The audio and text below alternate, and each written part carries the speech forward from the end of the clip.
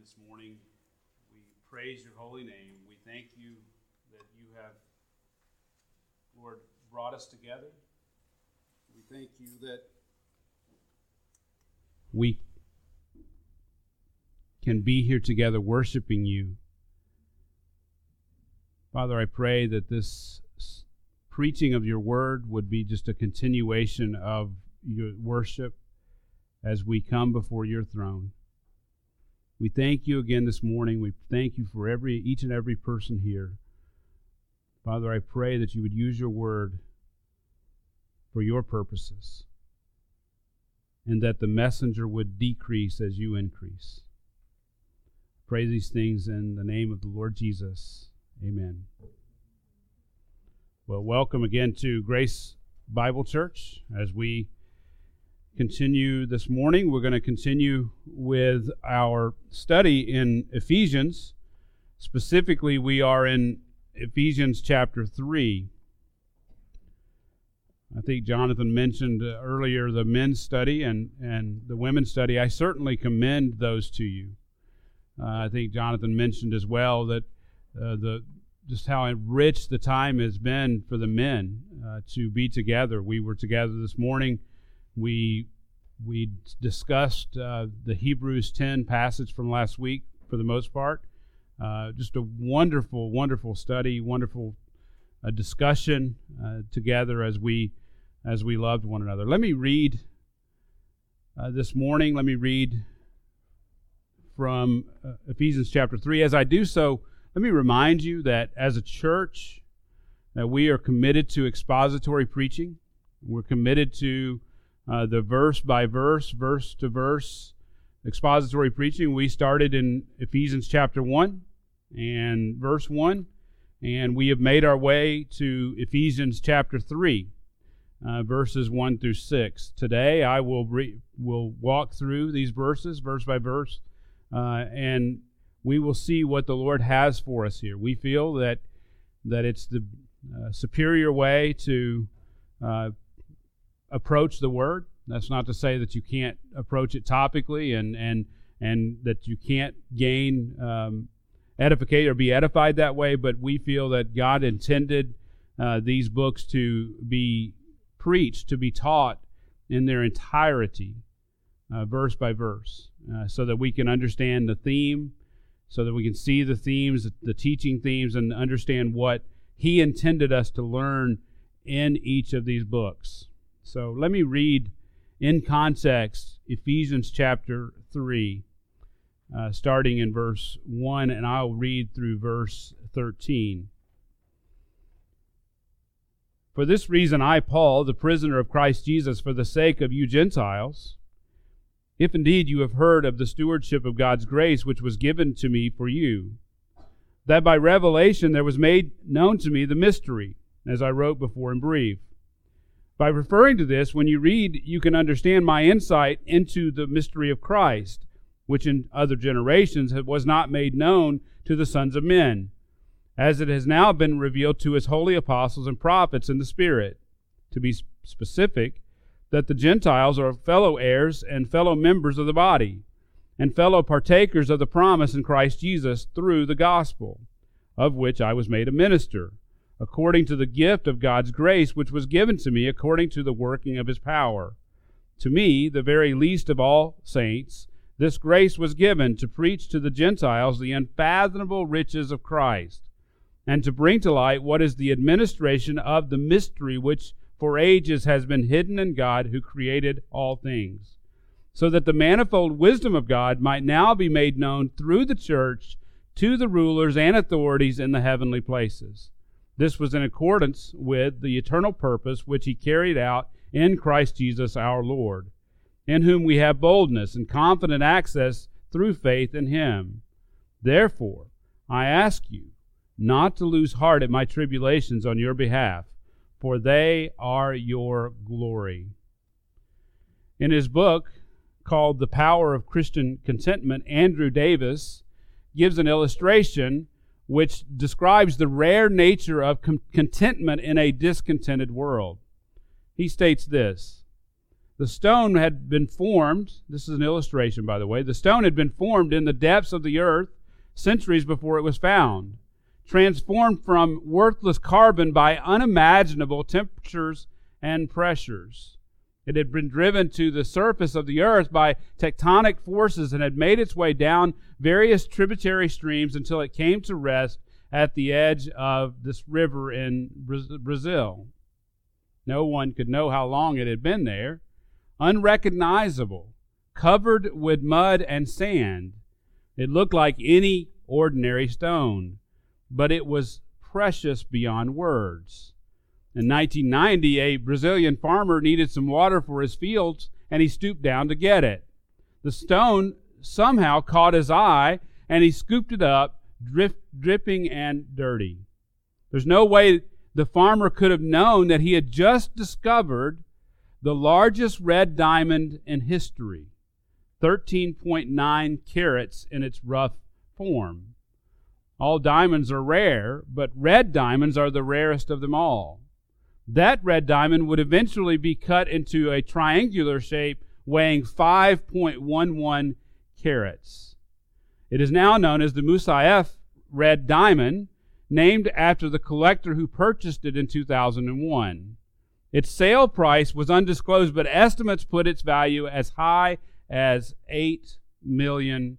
Now, any of us can relate to a poor farmer finding a treasure hidden for centuries in plain sight. On that riverbank, the outward appearance of that diamond made it look like any other ordinary stone or pebble which a child may pick up and throw into the water. The stone's real value was obscured by its misleading exterior. As a kid, I grew up very close to the only public diamond mine in the world. It was in Murfreesboro, Arkansas. It was actually a state park, and I remember going there as a school child. I go there on trips as a student. The largest diamond ever discovered in the United States, called the Uncle Sam, was found there in 1924. Now, during our visits, I recall park rangers telling us that finding diamonds was very difficult because they were so hard to distinguish from the rest of the stones and from the little balls of dirt and clay. Now, Andrew Davis plays off an old book title by Jeremiah Burroughs called The Rare Jewel of Christian Contentment. And he uses this particular illustration to describe the valuable nature of Christian contentment. But I think that this story can be used to illustrate the mystery which was revealed to the Apostle Paul beginning on the road to Damascus. It was there in the New Testament or the Old Testament all along. It had hinted of the glorious truths which were revealed to Paul, but it hadn't been completely revealed in the Old Testament. Now, as he penned this letter, Paul found himself imprisoned for the preaching of the gospel to the nations, to the Gentiles. Specifically, Paul had taught that in eternity past, before the foundation of the world, God had chosen to adopt us as sons through Jesus Christ to himself. That's Ephesians 1, 4, and 5. God did this without taking counsel from anyone other than himself within the Trinity. Paul revealed to the Ephesians that salvation is truly a Trinitarian act. We are chosen and adopted by the Father. We are redeemed and forgiven our trespasses by the Son through the shedding of his blood. That's Ephesians 1:7. And as I said, the Spirit is also intimately involved in our salvation. After hearing the gospel, the message of the truth, the gospel, we are sealed in Christ by the Holy Spirit. That's Ephesians 1, 12, and 13. This is done as a pledge. The sealing is done as a pledge of our future and full redemption in Christ. So we have been chosen by the Father, we have been redeemed by the Son, and we've been sealed by the Spirit. In Christ, we've been made new creatures, a new creation. In Christ, we are now a new humanity in Christ Jesus. And we are being built up into one body in the Holy Spirit. Now, we should briefly note the Spirit's work in creation, which I believe connects to the Spirit's work in the heart of believers. Remember in Genesis 1, it says, the Spirit of God was hovering over the surface of the waters. In the beginning, the Holy Spirit was intimately involved in the creation of the world and of man. And He's intimately involved in the creation of this new humanity, this new man. Just like the breath of life was breathed into the man in Genesis 2, the Spirit of God now dwells in this new man. Now, we spent the last couple of sermons in Ephesians exploring the life of Paul to better understand him. You see, Paul was a man who had nothing worldly to gain, yet was willing to give his life to follow a man who had been crucified by the Romans.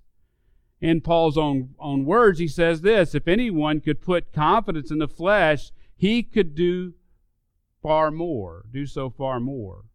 He was even a persecutor of the church. He had desired to stamp out and destroy the church. Yet Christ, on the road to Damascus, radically saved him and put him into service to build His church. So the man who desired to destroy the church is put into service by Christ to build His church. You could say that Paul personified the following parables of Jesus. In Matthew 13:44, it says this, the kingdom of heaven is like a treasure hidden in the field, which a man found and hid again. And from joy over it he goes and sells all that he has, and he buys that field. Paul was willing to give up everything that he had been given in this life in order to buy that field. He personified this parable. Jesus says again, the kingdom of heaven is like a merchant seeking fine pearls. And upon finding one pearl of great value, he went and sold all he had and he bought it.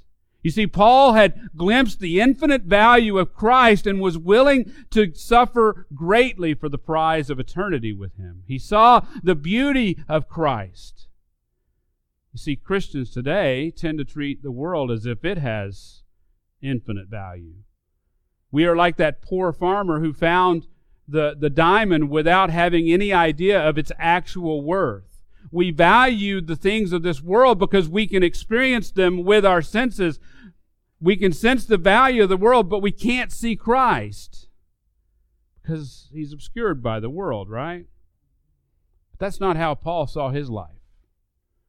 That's not how he wanted the Ephesian church to see their lives. He wanted them to see the infinite value of Christ. He wanted them to see the beauty of Christ and be willing to give up everything for Him. Again, in Paul's words, Philippians 3:7, but whatever things were gained to me, he's speaking of his life in the flesh, whatever things were gained to me, those things I have counted as loss for Christ, for the sake of Christ, that is. Then he goes on in 3:8, more than that, I count all things to be lost in view of the surpassing value of knowing Christ Jesus my Lord, for whom I have suffered the loss of what? All things. What's he saying? All things. What's the all things he's talking about? He suffered the loss of all things in this world. But he knew that the infinite value, the surpassing value of knowing Christ was much greater than anything he's lost. He says this, and count them but rubbish, so that I may gain Christ. Where do you stand, beloved? Are you chasing after the wealth of this world? Are you treating Christ as if He were a mud-encrusted, uncut diamond? Or do you see the world with all its promises as a dung heap so that you may gain Christ? Ultimately, the answer to that question will answer the direction of your life. Now, we've been answering the following question. Of all people in this world to believe and follow, why would we believe the words of Paul the Apostle? Now, you might object and say, I'm not following Paul. I'm following Christ. And I agree that there's a sense that you're right to say that, but here's the rub. Would we understand, or would our understanding of Jesus be the same without the writings and the teachings of the Apostle Paul? I don't think so. See, Paul understood that he was the key that unlocked the door to understanding the Messiah and understanding the church, this new humanity. Paul understood the importance of handing down this information to a new generation to carry on the work after he was gone. And therein, beloved, lies the purpose of this letter. And we clearly see this purpose in Ephesians 3. We most clearly see the purpose in Ephesians 3:13. We just read it earlier, but it says, "Therefore I ask you not to lose heart at my tribulations on your behalf, for they are your glory." What Paul wanted them to understand is that he was imprisoned. It looked like for all the world this experiment of the church was going to fail because the apostles were being persecuted. He was being persecuted. He was imprisoned for preaching the gospel, and yet he is encouraging them and telling them that his imprisonment is for their glory. It's not over yet. It's not over. Press on. He wanted them to know that he could be trusted and that all Christians must press forward for the sake of the mystery of Christ, of which he had been made a steward. And that brings us to our first point that we started a couple of weeks ago, that God gave Paul this stewardship for our interest. Now again, this is a bit of a review, but look at verse 1, chapter 3, verse 1. "For this reason I, Paul, the prisoner of Christ Jesus, for the sake of you Gentiles, if indeed you have heard of the stewardship of God's grace which was given to me for you." I want to give just a little bit more depth as I review here, but it should be pointed out again that Paul was imprisoned for the preaching of the gospel to the Gentiles. More specifically, he was preaching that the Gentiles could be saved apart from the works of law. Specifically, the ceremonial law. They could be saved by grace through faith in Christ's finished work on the cross. That's what he taught in Ephesians 2, 8, and 9. Now, Jesus, then, has abolished in his flesh the enmity between the Jew and the Gentile, which he describes as the law of commandments. And in doing so, Jesus established peace and reconciled Jew and Gentile into one body, the church. He accomplished this by his blood at the cross. Here's the rub. The Jews hated it. I mean, you think about it. We did all this, right? We did all this, all these things. This is how we came to know God. And now you're saying all they have to do is just believe in what Christ has done? I don't get it. I don't understand, right? That's what the Jews are saying. Even Jewish Christians had a hard time understanding what Christ had accomplished for both Jews and Gentiles. At times, if you read the pages of the New Testament, the Apostle Peter struggled with it. He didn't completely get it. He didn't get and completely understand it at times. Some would say that James himself, this morning we were in the men's study, we talked about James a lot, but some would say that James was at odds with it, though this is not true. You know, the faith without works is a dead faith. And maybe James is speaking that there needs to be works, and that's not what he's saying at all. It's not what he's saying at all. In any case, all of this was revealed directly to Paul by Christ. And according to verse 3, the revelation was made known to Paul and to him alone. Let that hang there. He says this, that by revelation there was made known to me the mystery, as I wrote before in brief. In other words, according to Paul, all of this was riding on him and his ministry. He was the bridge from the Jews to take the gospel to the nations. Say it that way. I didn't say that. Really, Paul did, right? Paul is saying that he has been given the stewardship of God's grace, which was given to him for you. For who is you? That'd be the Gentiles, right?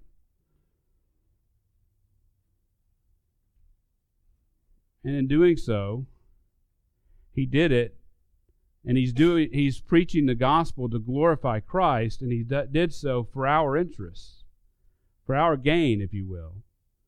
Let's briefly look at the second point. God gave Paul this stewardship The stewardship for our insight. For our insight. Look at the text. He says that by revelation there was made known to me a mystery, the mystery, as I wrote before in brief. By referring to this, when you read, you can understand my insight. Again, this is a review from last time. Paul says that by revelation. This was something that was previously not known or revealed, but it was revealed to Paul. It's interesting to note that Jesus didn't fully reveal these things even to his apostles while he was here on earth in the flesh. It was revealed to Paul beginning when Jesus appeared to him on the road to Damascus. He says, there was made known to me the mystery.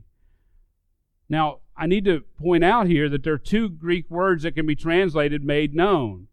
See, Paul is using one here that conveys experiential knowledge. In other words, Paul wants us to know that he has known this by experience.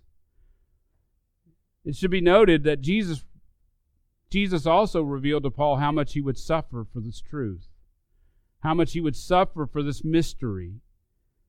As such, Paul was imprisoned by the Romans for preaching this message for the sake of the Gentiles. Now, according to Paul, if you read Ephesians chapter 3, verse 1, according to Paul, it was Christ who had imprisoned him.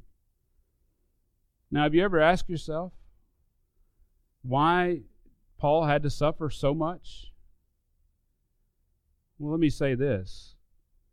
Take away the suffering, would you believe him? Would you believe Paul if he didn't suffer? You see, his suffering for the sake of the gospel indicates the truthfulness of the message. You see, Paul personified, we saw this a couple of weeks ago, Paul personified Christ's call to take up the cross and follow him. You see, the mystery had been made known to Paul. He had experienced it on the road to Damascus. He had suffered for the sake of this mystery from that point forward. Now you might ask, what is the mystery? I believe that he's referring to all that he's taught from chapters 1 and 2. I think he makes this clear in his next statement. Look at your text. He says, as I wrote before in brief. Now he could be referring to something else that he has written to them. But I think he's simply saying that he had written the first 2 chapters to sum up this mystery revealed to him, which had not been seen before him. Look at verse 4. In the NAS it says, by referring to this, when you read, you can understand my insight into the mystery of Christ. The ESV translates this verse, when you read this, you can perceive my insight into the mystery of Christ. The New King James Version, I think, captures this translation well. He says this, by which, when you read, you may understand my insight into the mystery of Christ. In other words, what Paul is saying here is he wants them to read and study what he has written in brief in these first 2 chapters. And in doing so, you will come to understand the insight into the mystery of Christ which Paul had been given.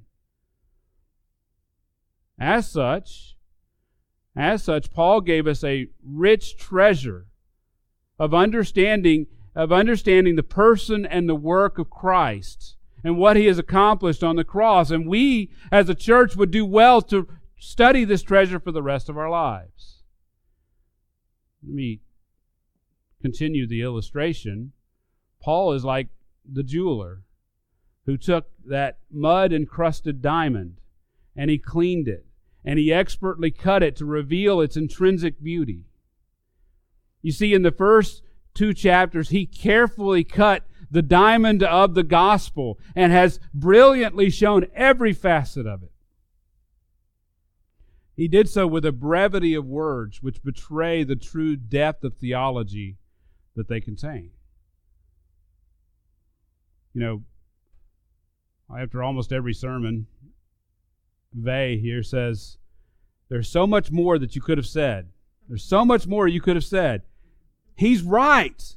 We haven't even scratched the surface of all that Paul conveys.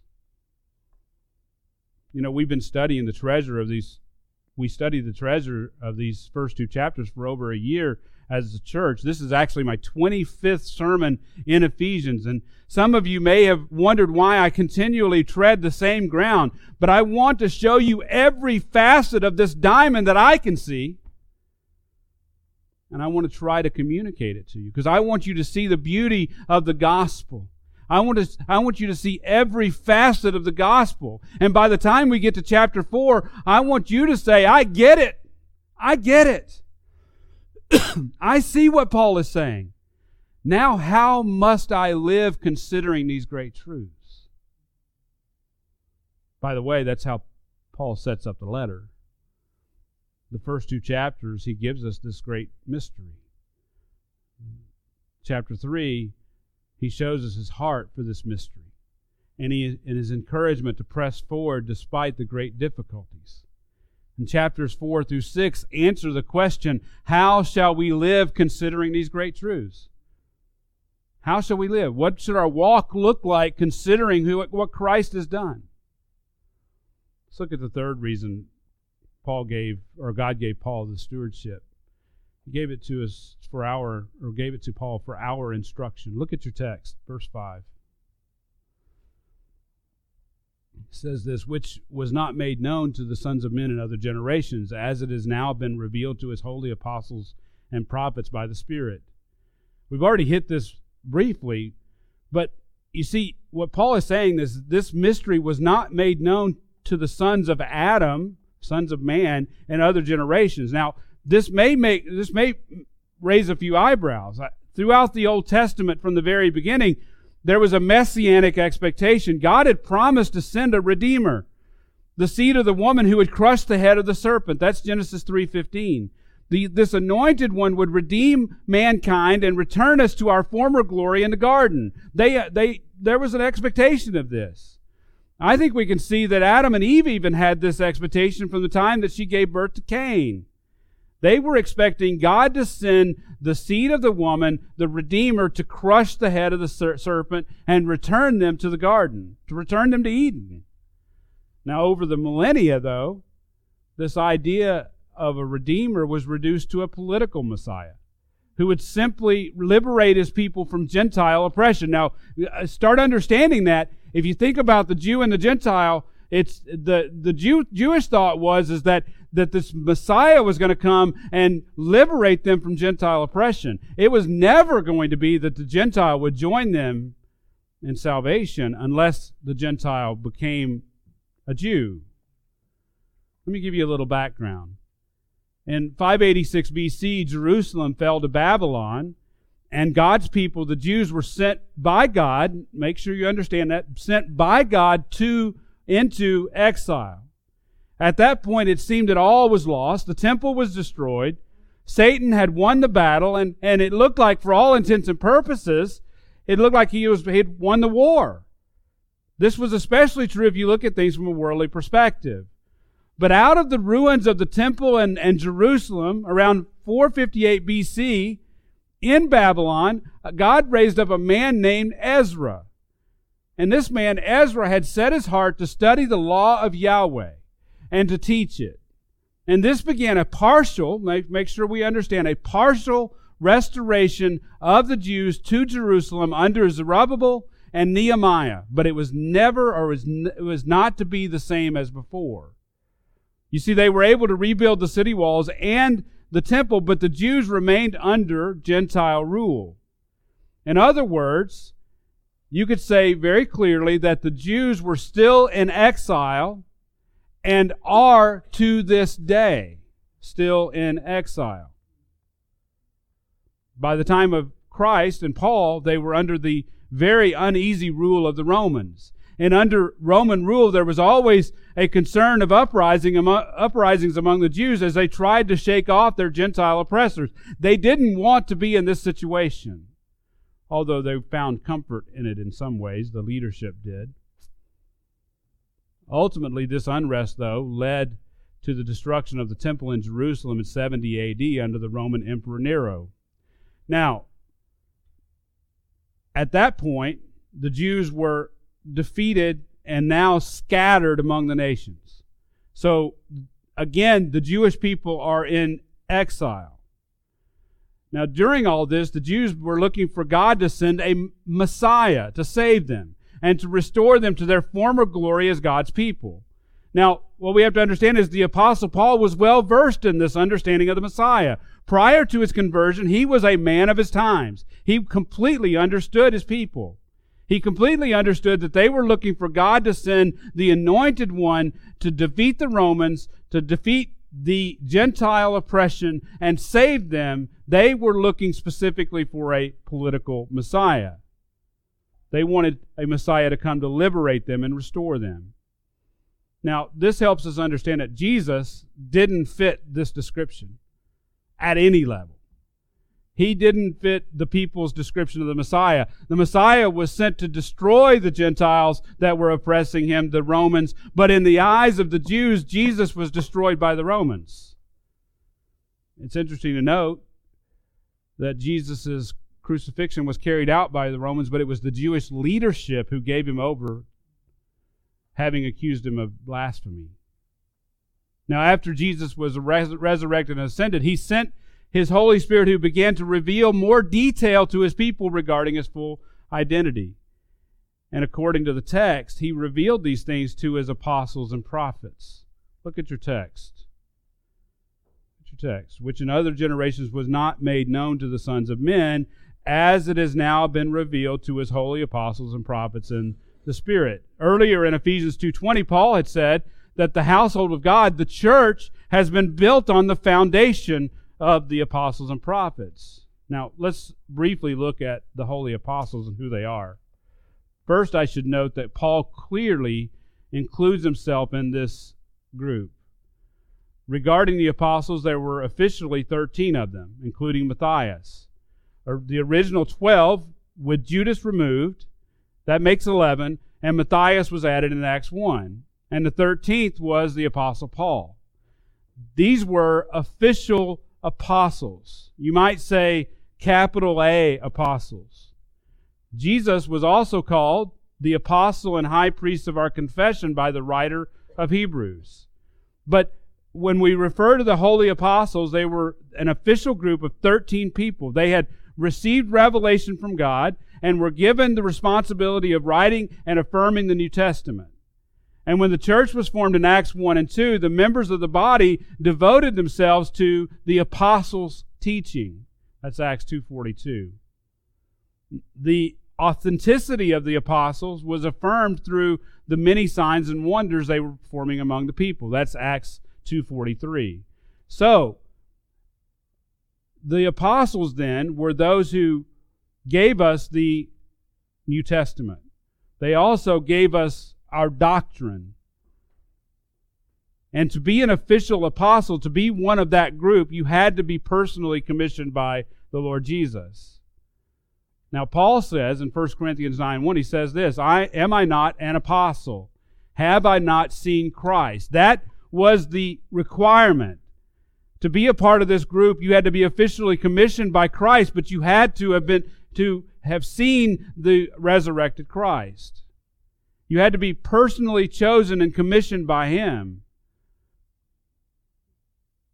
Now, what we need to understand is as the church grew and spread out, the apostles faded away. The office of apostle went away. According to Ephesians 2:20, though, or then that they were the foundation of the church. Again, they gave us the New Testament and they taught the doctrine of the church. Then they began to fade away. Paul, I would submit to you, I would argue that Paul already sensed this changing of the guard as he was writing this letter. He wanted the church to continue pressing forward with the gospel after he was gone. He knew that they were going to give way to a new leadership in the church, specifically the elders. Later on, even the apostles began to refer to themselves as elders. As they began to phase out, as the office of apostles the apostle began to fade out, they began to even call themselves elders so the people would understand the transition. Listen to Peter in 1 Peter 5:1 to get an idea of what I'm talking about. He says this, So I exhort the elders among you as a fellow elder and as a witness of the sufferings of Christ. So he's saying, look, I saw the sufferings of Christ, but what's he calling himself? He's calling himself an elder. Peter was an apostle, right? John also referred to himself as an elder in 2nd and 3rd John. If you go back and read that, he says, he calls himself an elder in the salutation. Clearly, the apostles gave way to a new leadership, the elders who to be the new leadership in the church. That's why Paul then took such pains to describe the character of the elder in 1 Timothy 3 and Titus 1. They were the ones to lead the church forward from the time of the apostles.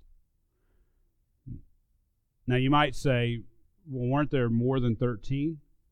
There are other people who are called apostles in the New Testament. You're right, Barnabas and others are called apostles, but I would refer to them as small a apostles.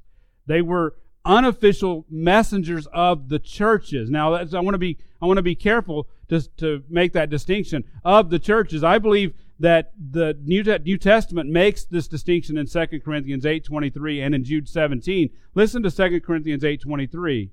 He says this, "As for Titus, he is my partner and fellow worker for your benefit, and as for our brothers, they are messengers or apostles of the churches, the glory of Christ." Listen to Jude 17. This is speaking of the big A apostles. "But you must remember, beloved, the prediction of the apostles of our Lord Jesus Christ." You hear the distinction? So there seems to be a distinction between the apostles of the churches and the holy apostles, which Paul refers to in Ephesians 3 and also in Ephesians 2:20. And you can see this distinction in how the apostles refer to themselves when they write in the New Testament. So very early on, then, the church understood this distinction. I wanted to give you this quote by Clement of Rome. It says this, "The apostles," this is in AD 96, by the way, he says this, "The apostles have preached the gospel to us from the Lord Jesus Christ. Jesus Christ has done so from God. Christ, therefore, was sent by God, and the apostles by Christ." End quote. Irenaeus says this, "The church has received from the apostles and their disciples this faith."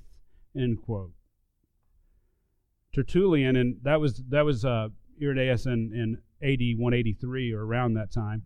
Tertullian says in around AD 210, he says this, "Since the Lord Jesus sent the apostles to preach, our rule is that no others ought to be received as preachers than those whom Christ appointed.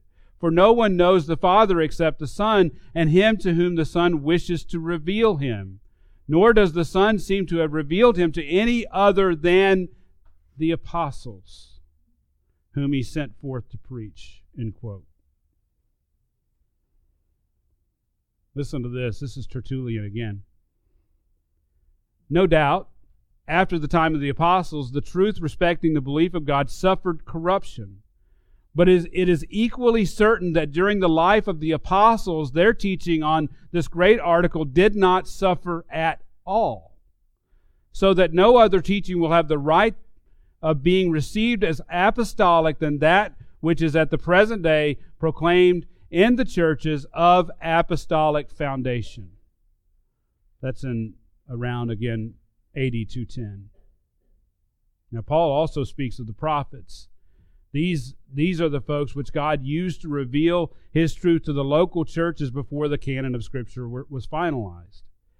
I should note, and it's already been implicit in what I've said, that the church did not bestow apostolic and prophetic authority. It was the Holy Spirit who chose certain people to receive and deliver the truth of God. The church could never authorize an apostle.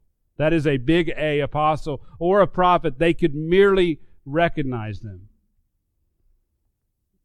The church during the New Testament era did not ordain anyone to the prophetic or apostolic ministry. This was the job of God alone, specifically the Holy Spirit.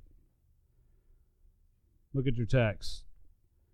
Look at your text. It says that this was revealed to his holy apostles and prophets in the Spirit. Peter says in 1 Peter 1:21, "For no prophecy was ever made by an act of human will, but men moved by" who? By the Holy Spirit spoke from God. Their authority came from God, from Christ, and it was through the Spirit. If anyone says they're speaking from God, then what they say better match the words of the holy apostles and prophets. If not, they are false prophets and false teachers who are introducing destructive heresies into the church. And according to Jude, they deny, I think this is Jude, they deny the master who bought them. It's either Jude or Peter. Let me just finish by saying that when the foundation was complete, the foundation of the church, the apostles and the prophets faded away. They weren't needed anymore because the foundation was finished. You don't need to build the foundation again, right? You don't go back and rebuild the foundation. You put the foundation in the ground and you build the home or build the house or the building on it. The prophets and the apostles and the prophets built that foundation. It is complete. The need for those offices passed away, faded away, and gave way to the elders. Listen to this again, Ignatius, again in the early church. "The people shall be called by a new name, which the Lord shall name them, and shall be a holy people. This was first fulfilled in Syria, for the disciples were called Christians at Antioch." Now listen to this. This is Ignatius. "When Paul and Peter were laying the foundations of the church." End quote. You see, the early church understood this. The early church understood that it was the apostles and the prophets who laid the foundation. It was the apostles and the prophets that had this mystery revealed to them, starting with Paul. It was revealed to them in spirit. This brings us to the fourth reason why God gave Paul this stewardship. It's for our increase. Look at verse 6. "To be specific, that the Gentiles are fellow heirs and fellow members of the body, and fellow partakers of the promise in Christ Jesus through the gospel." Here Paul removes all ambiguity as to the mystery that has been revealed to him. In the Old Testament, God had given little hints about this mystery. For example, in Genesis 12 and Genesis 22, he had promised Abraham that in his seed all nations would be blessed. The nations would be the Gentiles. He extended the same promise to Isaac in Genesis 26 and to Jacob in Genesis 28. In Psalm 72, the psalmist speaks of the Gentiles blessing the God of Israel. In Isaiah 49, Isaiah prophesies that Israel would be the light to the nations. In Hosea 1:10, God says that those who are not my people, the Gentiles, shall be called the sons of the living God. In Amos 9:12, it says that all the nations will be called by the name of Yahweh. In Joel 2:28, God says that He would pour out His Spirit on all flesh, that is, all mankind. But here's the rub again. The Jews didn't completely understand what this meant. The only way they understood for Gentiles to have salvation was for them to convert to Judaism. They never foresaw a new humanity in Christ. You see, there's a third group here, right? There's the Jew, there's the Gentile, and now there's this new humanity, the church. They never foresaw that. Galatians 3:8 sheds some light on this. It says this, Galatians 3:8. "The Scripture, foreseeing that God would justify the Gentiles by faith, preached the gospel beforehand to Abraham, saying, 'All nations will be blessed in you.'" What Paul is saying is that the New Testament, or the Old Testament, taught this. The Old Testament taught that the Jews would, or the Gentiles would be blessed, that all nations would be blessed. In other words, Scripture had taught that Jew and Gentile would be one, that there would be, the Gentiles would be blessed, but it was not clear in Scripture.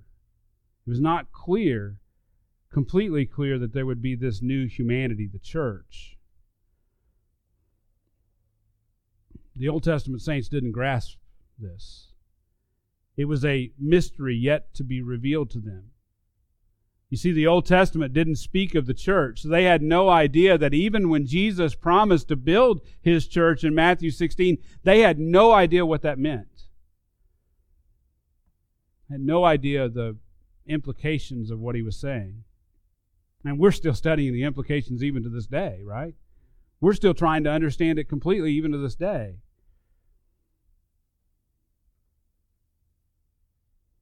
As I said earlier, the early church saints, some of the early church saints didn't even completely grasp what God was doing.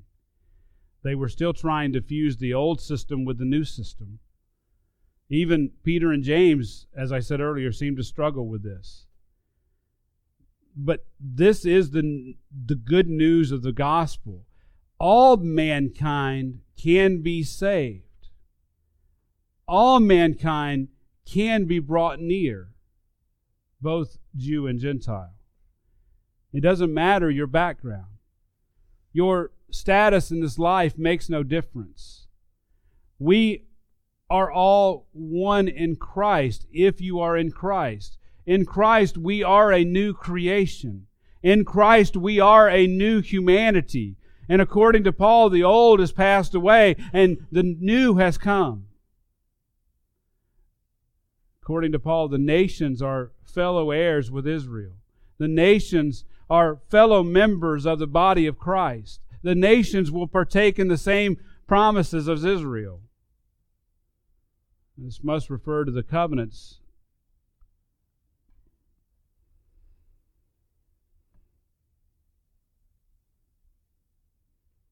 Prior to the cross, the Gentiles would have had to become Jews to participate in these promises.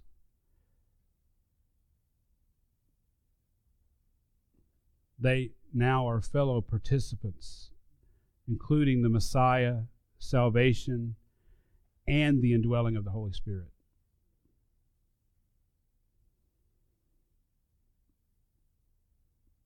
According to Galatians 3, Paul says that the Gentile believer has obtained the promise of the Spirit equally for these, for there is now no distinction between Jew or Gentile, slave or free, male or female. As such, both believing Jews and Gentiles are under the blessings of the new covenant. And all this happens in Christ through the gospel. Now, let me make some careful distinctions here. Paul has been very clear that the church is not the new Israel.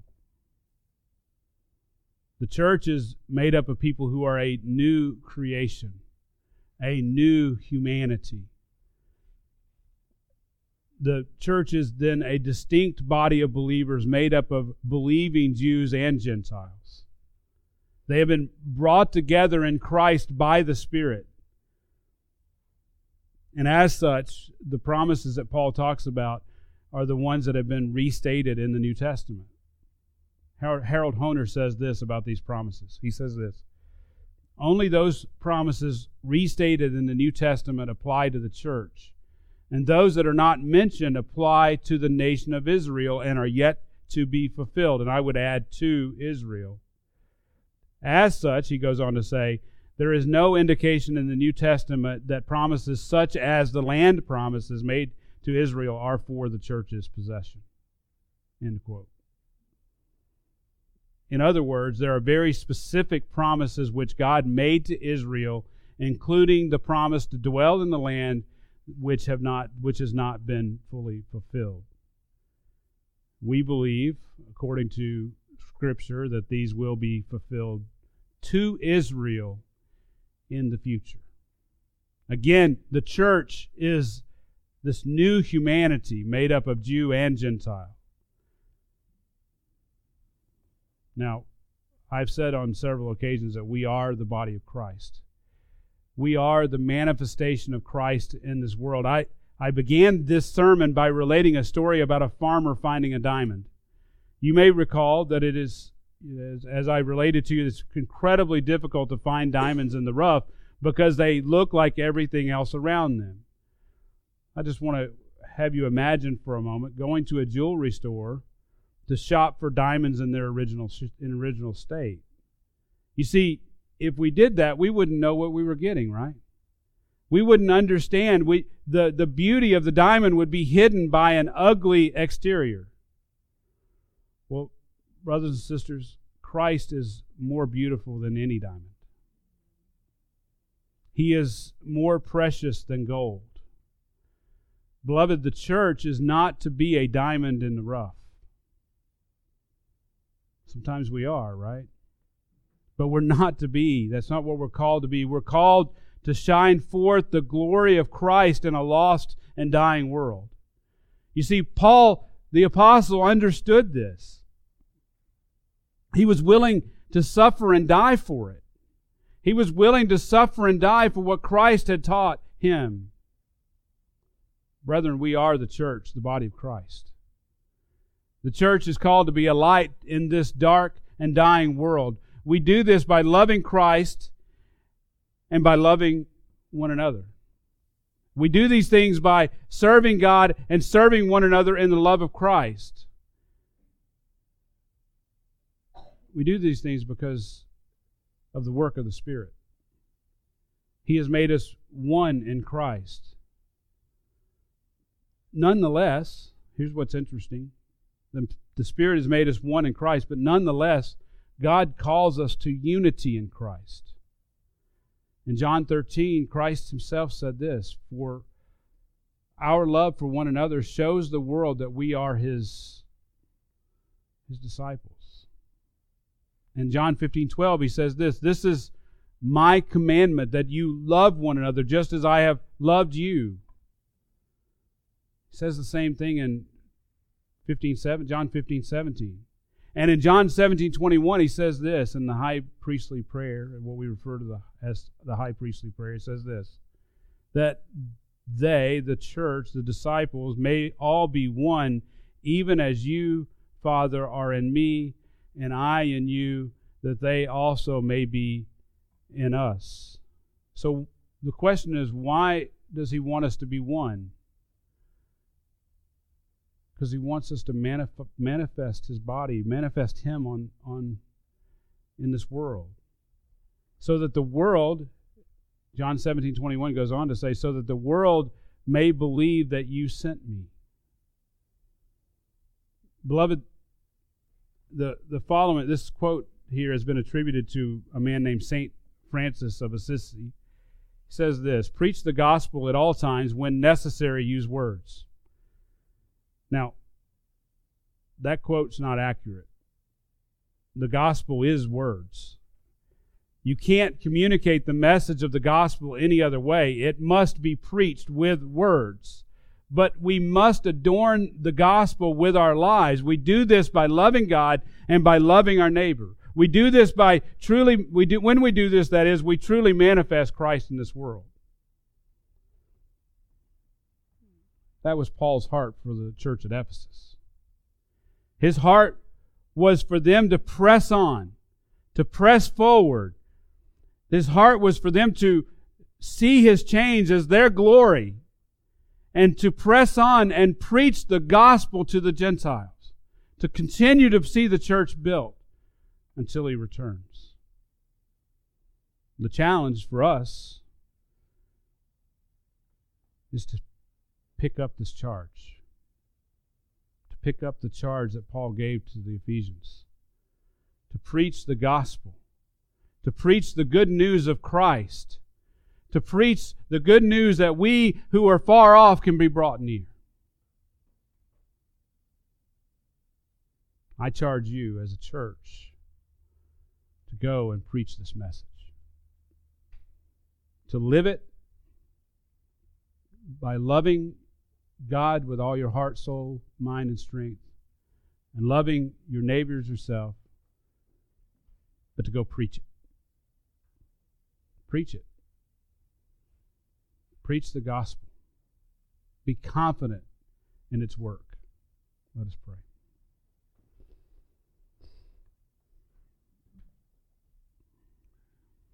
Father God, we thank you this day. We thank you for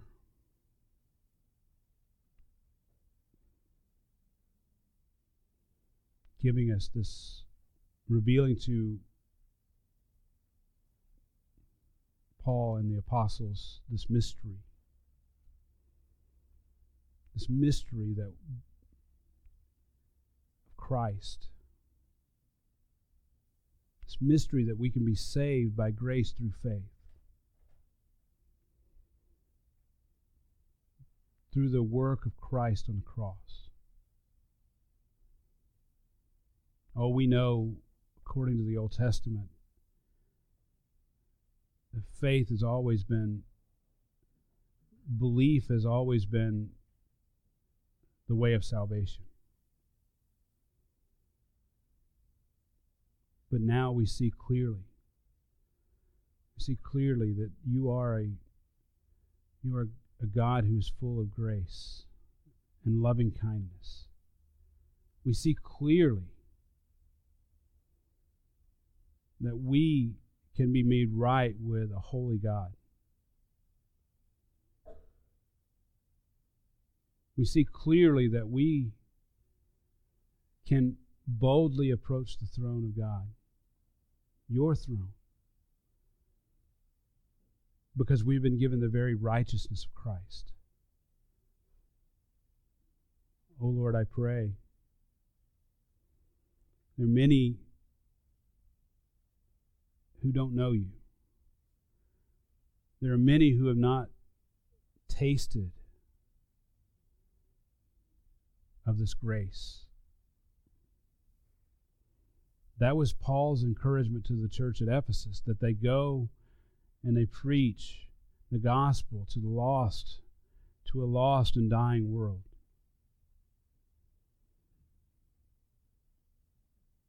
He had been given this mystery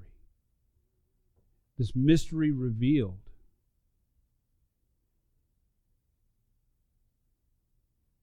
Father, I pray that we would pick up the mantle, that we would take this charge, and we would love one another.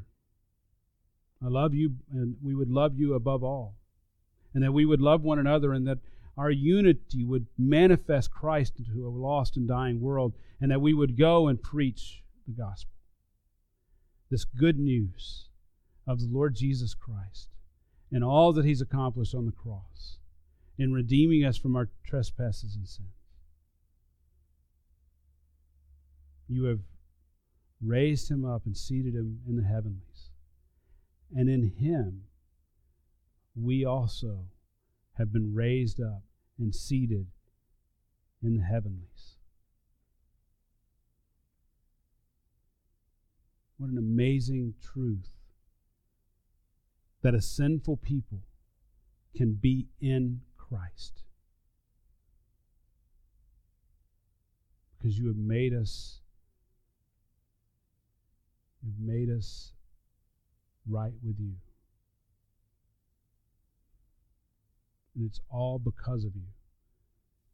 It's all because of what you have done. In Christ's name, amen.